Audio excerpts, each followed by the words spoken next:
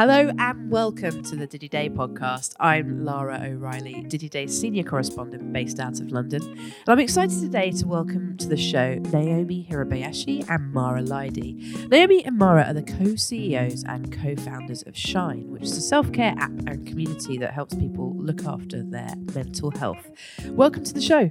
Thank you for having us. So how about then we start by going back to the beginning. I'm really interested in what led to you both getting together to start your company 4 years ago, and what were you both doing before you decided to strike out on your own?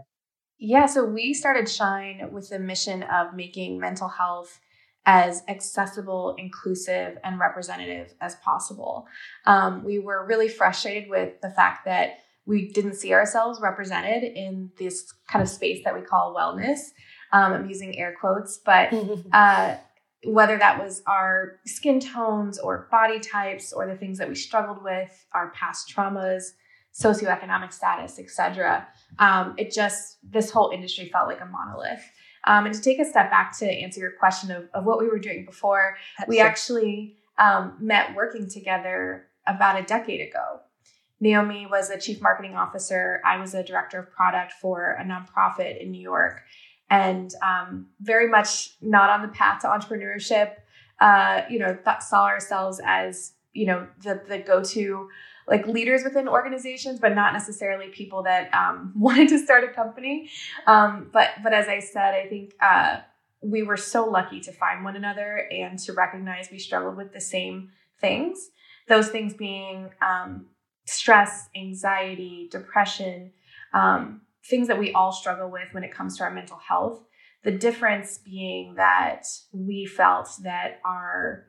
recognize that our mental health challenges were very much colored by our intersectionality. So all of those things that make up who we are as women of color, and again, our backgrounds, just really, when we came together, we found this kind of unique support in one another. And that's what we very much saw was not existing in the wider market, and saw an opportunity to create something to help people navigate their daily mental and emotional health that was way more accessible and representative. And let's perhaps talk a little bit about Shine itself. As I said earlier, my kind of quick description is a self-care app and community that helps people look after their mental health. But perhaps, Naomi, you can give kind of the 101 on kind of what Shine is and what it offers today. Yeah, so as Marah spoke to, big picture, our mission is to make mental health easier, more representative, and more inclusive for everyone. And the way that comes to life is really in our formula for emotional self-care, which has 3 parts to it: reflection, connection, and meditation. So reflect, connect, and meditate. And so what that means is if you're a member of the Shine community and you have the app, every single day we're helping you really set a daily ritual around self-care with those 3 steps. So for reflect, what that speaks to is our entire product is really based on the simplicity of taking care of yourself should feel as easy as talking to a friend. And you can do that in the in-app experience, which gives you a way to reflect with guided prompts. So it feels like you are checking in with yourself and you're doing so like you're talking to a friend. And then connection speaks to our in-app community, where what we've heard that is so important to Shine members is knowing that they're not alone in the struggle, knowing that they're not alone in what they're going through. And it's an app where you can use the daily discussion feature and hear from our members all around the world on how they are processing whatever the theme is for that day. And then meditate. So we have meditations that we call them like a podcast meets meditation. And again, that goes back to kind of the ease of feeling like you're working on yourself, but it's in a way that really holds your reality in mind. And that means that the themes are relevant to what's happening in the world. We have a fresh new podcast meets meditation every day in the Daily Shine. And then you can also access over 800 meditations in our library that are created by diverse talent that we work with. And can you talk to me a little bit about the talent and the people that lead your meditations and affirmations? What types of people are those, and how do you choose the right fit for Shine? Yeah, in terms of who we work with, we look for a couple things. I think first and foremost, it's people that really personify the values of Shine. So they are passionate in their practice around core themes like accessibility and representation and inclusion. The second is that they're, certified. So everyone from life coaches to psychiatrists, psychologists, therapists, and also meditation teachers. And then to the point of representation, we, started Shine as two women of color for everyone. We wanted to create a self-care app that was for everyone and not just for people that had a certain disposable income or looked a certain way. And so that comes to life in our selection process as well. We reflect the community that we serve. And so it's a very diverse set of talent that we work with to make sure that you can really feel yourself or see yourself or hear yourself when you come to the Shine app. Can you talk a little bit about that community? How many users do you have currently? So we have an incredible community, and Naomi and I are always just amazed by it because we started with 50 people in our network and Shine grew to 3,000 people in a month. And we were just overwhelmed by just how organic the growth has been and vastly through referrals. So people just sharing Shine with friends. So our reach is over 4 million, and that's people in our community. I think one of the things we're most proud of is the representation within that community. So we have, for example, twice the national average of Black women. LGBTQIA people are heavily overrepresented in our community. And we see this really across the board in thinking of socioeconomic status and other indicators of marginalized experiences. And so that's, I think, a direct reflection of the product and the team and what we put into the company. But I think it's, especially this year, really important to lead with that authenticity. And that's what we see reflected in our community. Mm-hmm. Around 4 million. And I mean, as you say, the community aspect does seem like it's really the kind of key to Shine. There's obviously no shortage of self-care apps out there and meditation apps.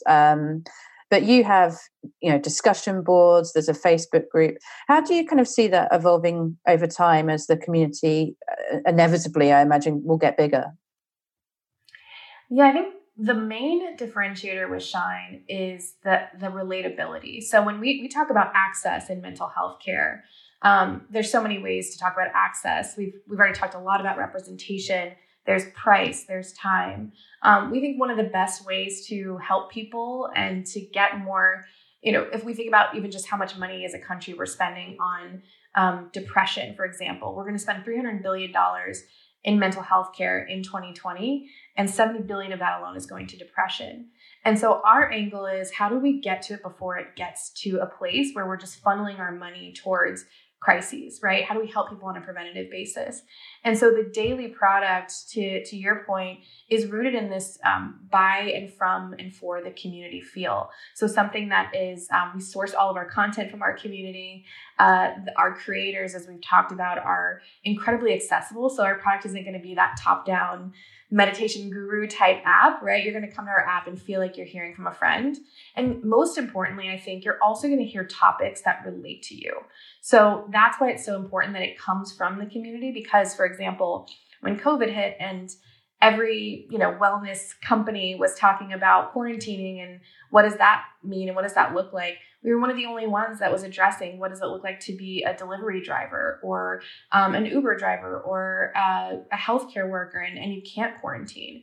So having that tie into the community and really being built ground up by them has been crucial for us to make sure that every single day in what we call our daily Shine, which is our core product, that we're addressing what's happening in the world and we are relevant to you specifically. And I think that idea of community is what it often isn't as talked about as much as the kind of feature set that can come with community. It's about feeling like you're co-creating a product with somebody versus you're consuming a product and maybe talking about it in a Facebook group.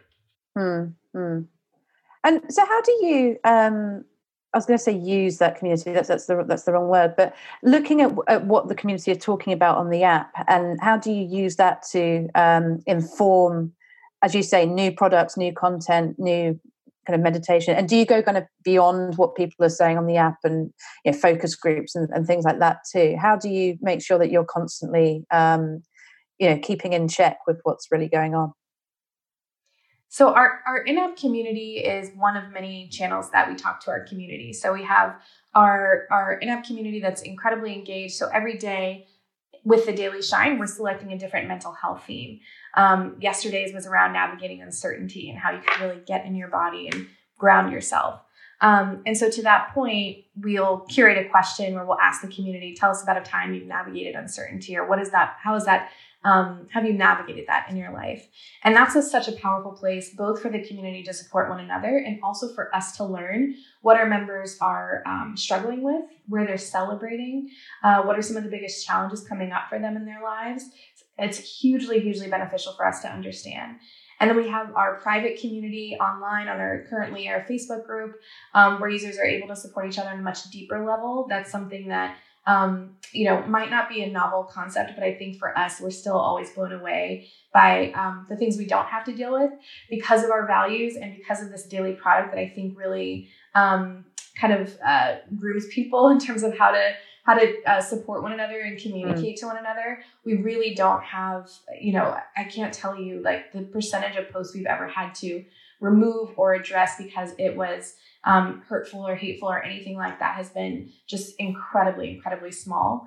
And so that community is a very special place that the currency there is vulnerability. People are sharing incredibly vulnerable stories of grief, of weight loss, of body positivity, of just divorce. Like there's just so many powerful stories every single day.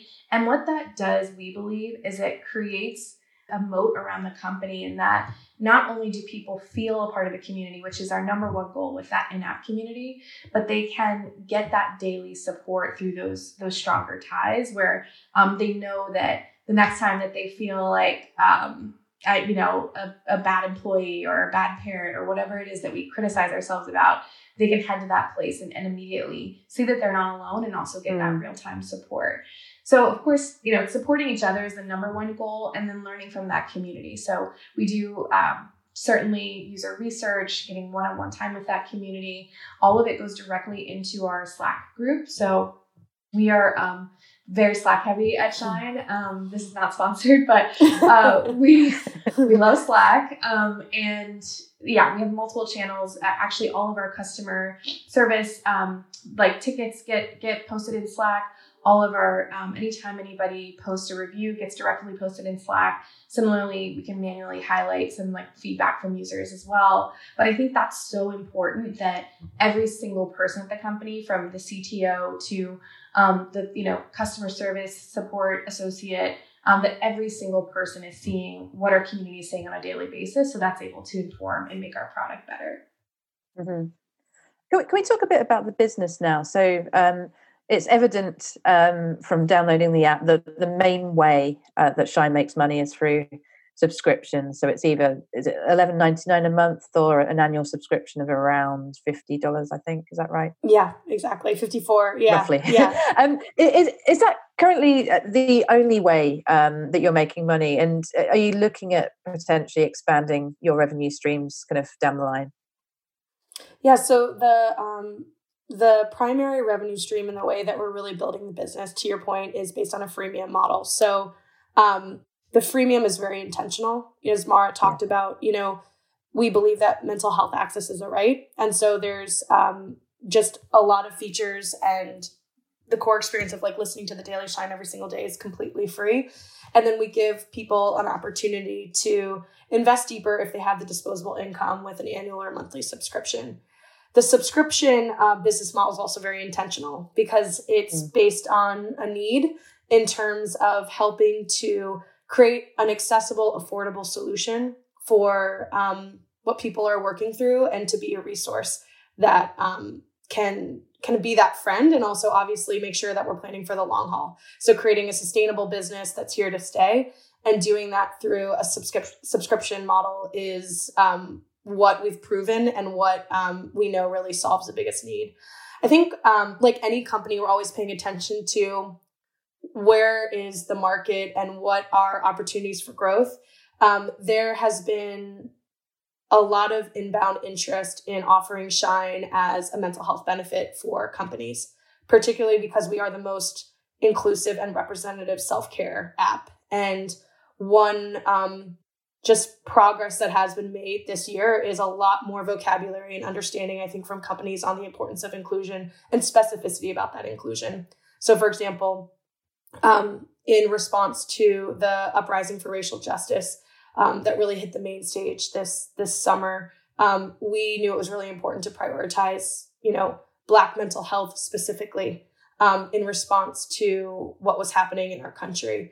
And so we launched a free category for Black well-being, and also just as a business are not afraid to speak to human rights. And we don't see human rights as political. We see it as human rights. And I think that boldness as a company has taken notice. I think other companies look to us and say, that's the solution that we need for our employees. There's nothing that exists like that in the market. And so that's just an opportunity for us to help make workplaces be more equitable, help give employees more vocabulary around how to speak to their needs, and is something that will, be part of our growth as we enter into the next year.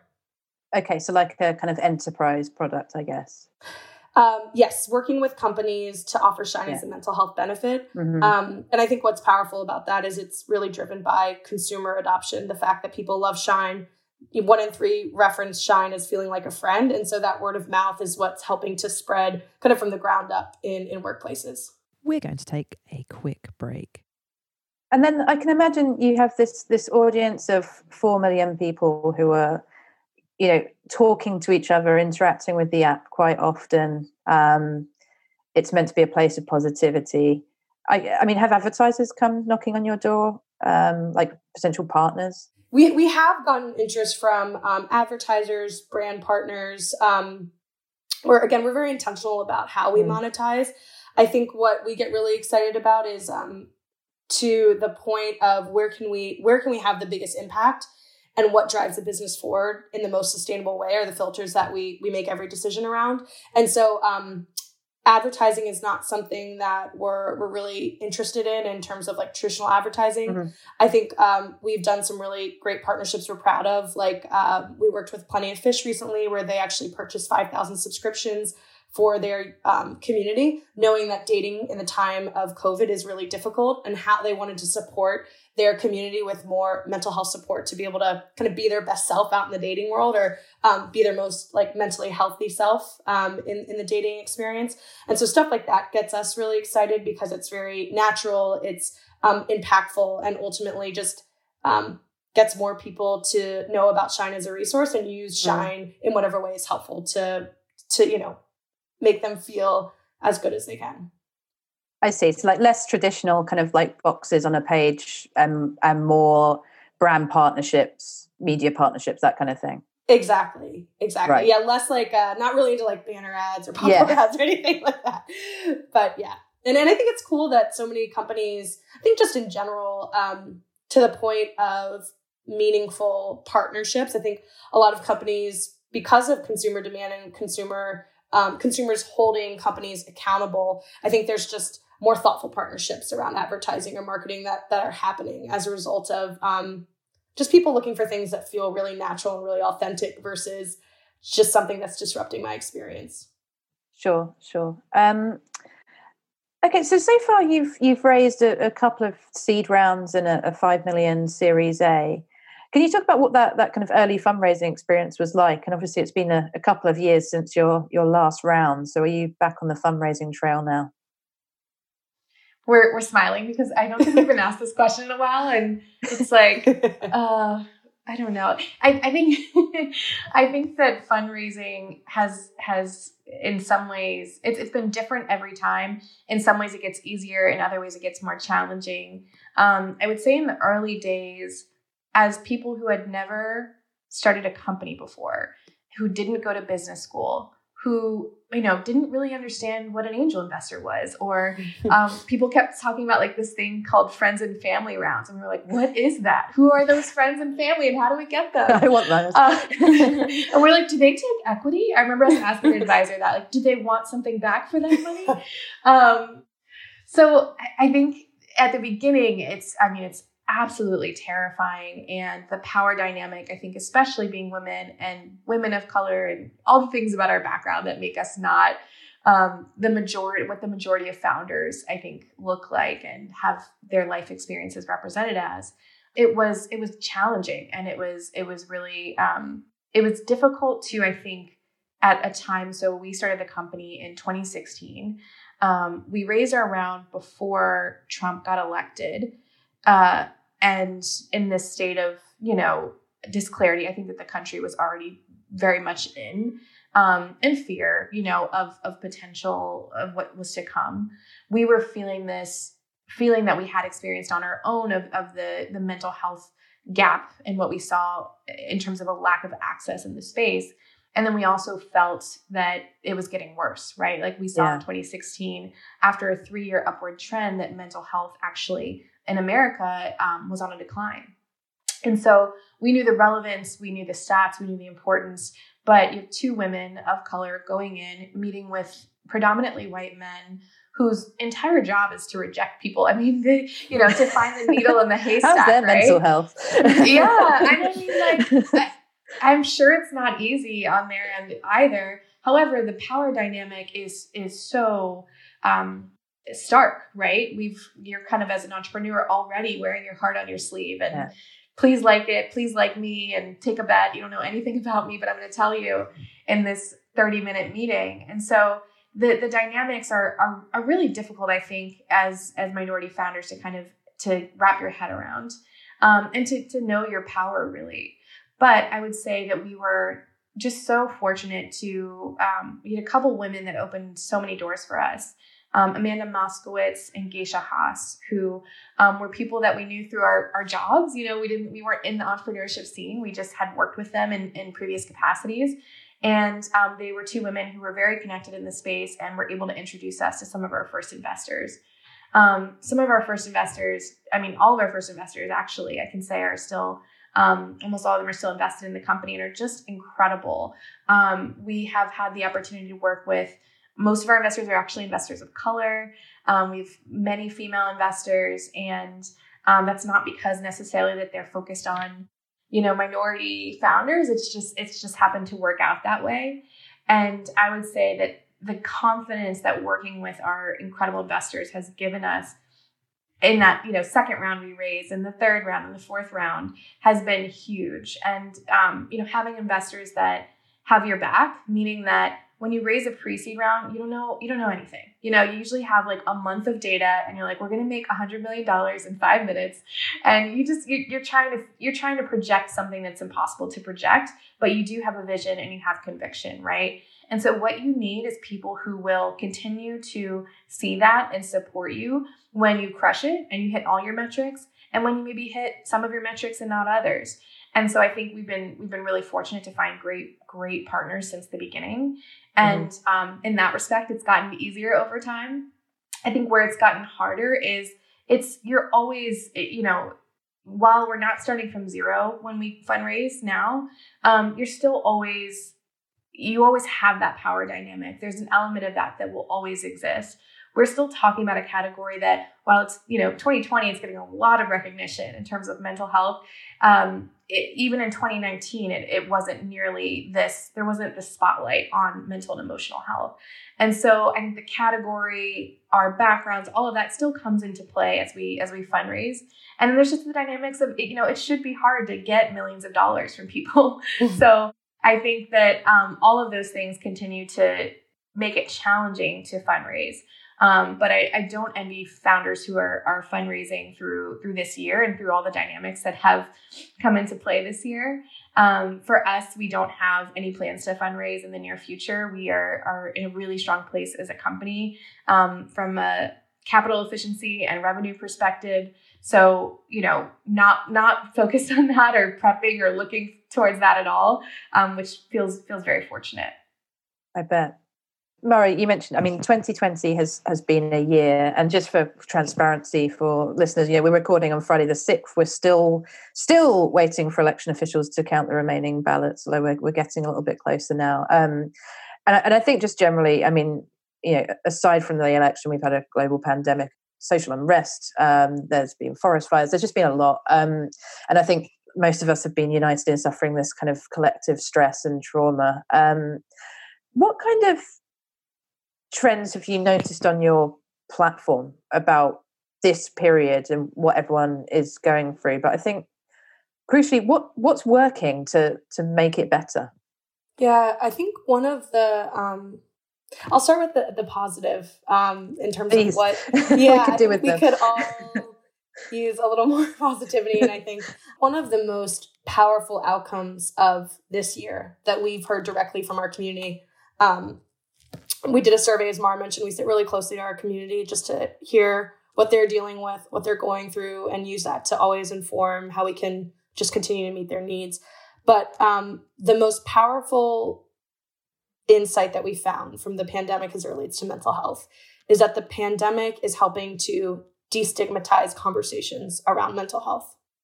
And the number one reason why that's happening is because our community, when we're asking why do you think that's happening? They're saying that I'm talking about my mental health more than I did before the pandemic. 52% of people are talking about their mental health more than they were before the pandemic because they know that other people are suffering too. There is all of a sudden this thing that unites us. While the experiences and the impact of the pandemic obviously have a wide spectrum of how it's coming to life based on someone's situation, there's no one is untouched by this.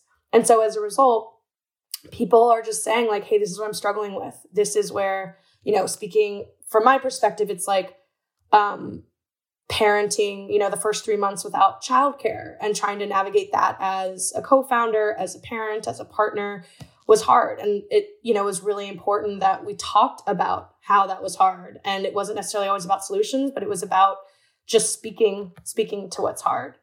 And the people that were talking about their mental health more reported a 49% higher rate of practicing self-compassion than other people that weren't talking about their mental health. So by just talking about what you're struggling with other people, you were able to be more compassionate with yourself and with others. And when I think about what I'm hoping we can take from this time, I hope compassion is one of those things. And so that's the powerful insight that we've heard from our community. I think the other thing that we're hearing is that 68% of people are feeling anxious. And I don't think that that's that surprising. But anxiety is the number one kind of word that people use to describe this time, with stress, worry, and overwhelm trailing just behind. And the result of that is, hopefully more people speaking to what they need or looking for solutions. When we think about where we started, Marah and I, to the point of early fundraising experiences and how hard that was, one of the hardest things was just the education we had to do around this opportunity to provide a better solution for people to take care of themselves. Because even in 2016, while their self-care saw the biggest spike it had seen in terms of search ever in Google, there was still a lack of understanding around why taking care of your mental health is not just a nice thing, it's a necessity and it's a means of survival. And we need to prioritize our mental health just as we're conscious of going to an annual physical or going to the OBGYN or watching, what we eat in a way that gives us energy. And so I hope that with the absolute need and just increase in talking about what's hard about this time, there'll be greater understanding and greater awareness around just having more of these conversations more and more. Mm-hmm, mm-hmm. You both co-signed a letter alongside a number of women CEOs, managing partners, company founders, other kind of senior leaders across corporate America calling for Americans to vote Biden. Do you think a Biden presidency, while there's lots of wounds to heal, but do you think it will help in easing this collective anxiety? Yes. Why? I think that at the end of the day, even if let's say we're not even talking about Biden, we're just talking about this administration, this has been one of the most traumatic 4 years in American history, and particularly modern American history, right? If we think about the level of grief that has come from hundreds of Americans losing their lives to a pandemic needlessly, right? Like we're setting world records now every day for new cases. We are supposed to be the free world, right? We're supposed to be this country that is on the brink of creativity and technology and setting records that we can be proud of. And the records that we're setting today are just staggeringly embarrassing at a global level. And when we think about what this president has done to endorse and support and create more systems and for white supremacy, it's just incredibly overwhelming to even talk about, right? There's no words that can describe the stain that Donald Trump is on American history and what he has done at a macro level. Think about the 200 judges that he's appointed, and what he's done on a micro level, what he's done to every single person that has been wounded by something that he has said or done. And I'm specifically thinking about the Black community in this country who pretty much saves it from itself every time, right? This election, Black women were the most loyal, as usual, to the Democratic Party. From there, Black men, people of color overall. And if you look at the breakdown of white Americans, it's 49% to 49%. And that, today, sitting here as a woman of color, as a Black woman, reading those statistics and knowing that millions of people, not on a fluke, not on a, wouldn't it be funny if a reality TV star became president, like some not, very thoughtful people did in 2016. In 2020, after seeing this reaction to a global pandemic, after all of the endorsing of white supremacy and emboldening of white supremacy that Donald Trump has done, all of the lives that we've lost in the Black community, and those aren't new, but the lack of action and the inciting of hate at this national level from the President of the United States, to see that many people choose to continue to endorse this president it's sickening. It's sickening.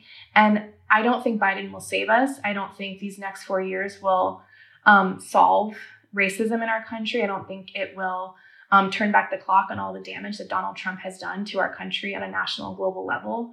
But I do believe we need to heal, and we can't start healing when we're still under this direct oppression. And so I think it's going to be, more than anything, a long, long journey to a path of healing mentally and emotionally. This is a media podcast. I think the media has been doing a lot of soul searching about its kind of coverage. Its coverage of lots of areas, frankly, since 2016, and particularly its coverage through this election period and throughout 2020. Do you get any sense from the Shine community that the media has kind of helped or harmed in this healing that needs to be happening? And what could the media be doing better when it comes to mental health, when it comes to reporting on mental health, when it comes to simply just being responsible around mental health? The first thing that comes to mind, and I think that was so beautifully said, Marah, too, just in response to what just the importance of today and the importance of what happens next. I think related to mental health to politics will be like one answer. And then overall, I think we can do more of what Marah just did, of just bottom lining and calling out what is un-American and what is wrong and what is white supremacy. And I think Van Jones did this really well on CNN right after the debate, the first presidential debate, where he said the only thing that we should be taking away from this debate is that our president just refused to condone white supremacy on a debate stage. And I think I've appreciated in media, I think talking about the intersection of mental health in this election, where people are just bottom lining what is just not right, is not normal. We should never consider it normal. So I think more of that, more of the bottom lining of what is just inherently wrong. And then I think what the media can do more of, and we're starting to see this change. And I think it is highlighting more stories of intersectionality, of marginalized communities, of being specific. Something that Marah talks a lot about is the importance of when you're talking about inclusion, you have to be specific. There's talking about people of color and their mental health and the kind of broad experience that, yes, that might be different than being a white American, but talking about the experience of many Black Americans or the experience of being Chinese American and hearing your president call this the China virus. Like, we need to highlight and elevate stories that are from more marginalized communities to get better as a society, to create more understanding and empathy for things that might not be as familiar to us, but are the stories of our America. And I think we're starting to see more of that in the media, and I think we need to continue to see more of that. And as Marah said so beautifully, again, like that I think will be part of the healing process. It won't make everything right, but it's a step forward. Definitely. Well, onwards to 2021. Marah, Naomi, thank you so much for joining us. We've had a great show today. Thank you so much for having us.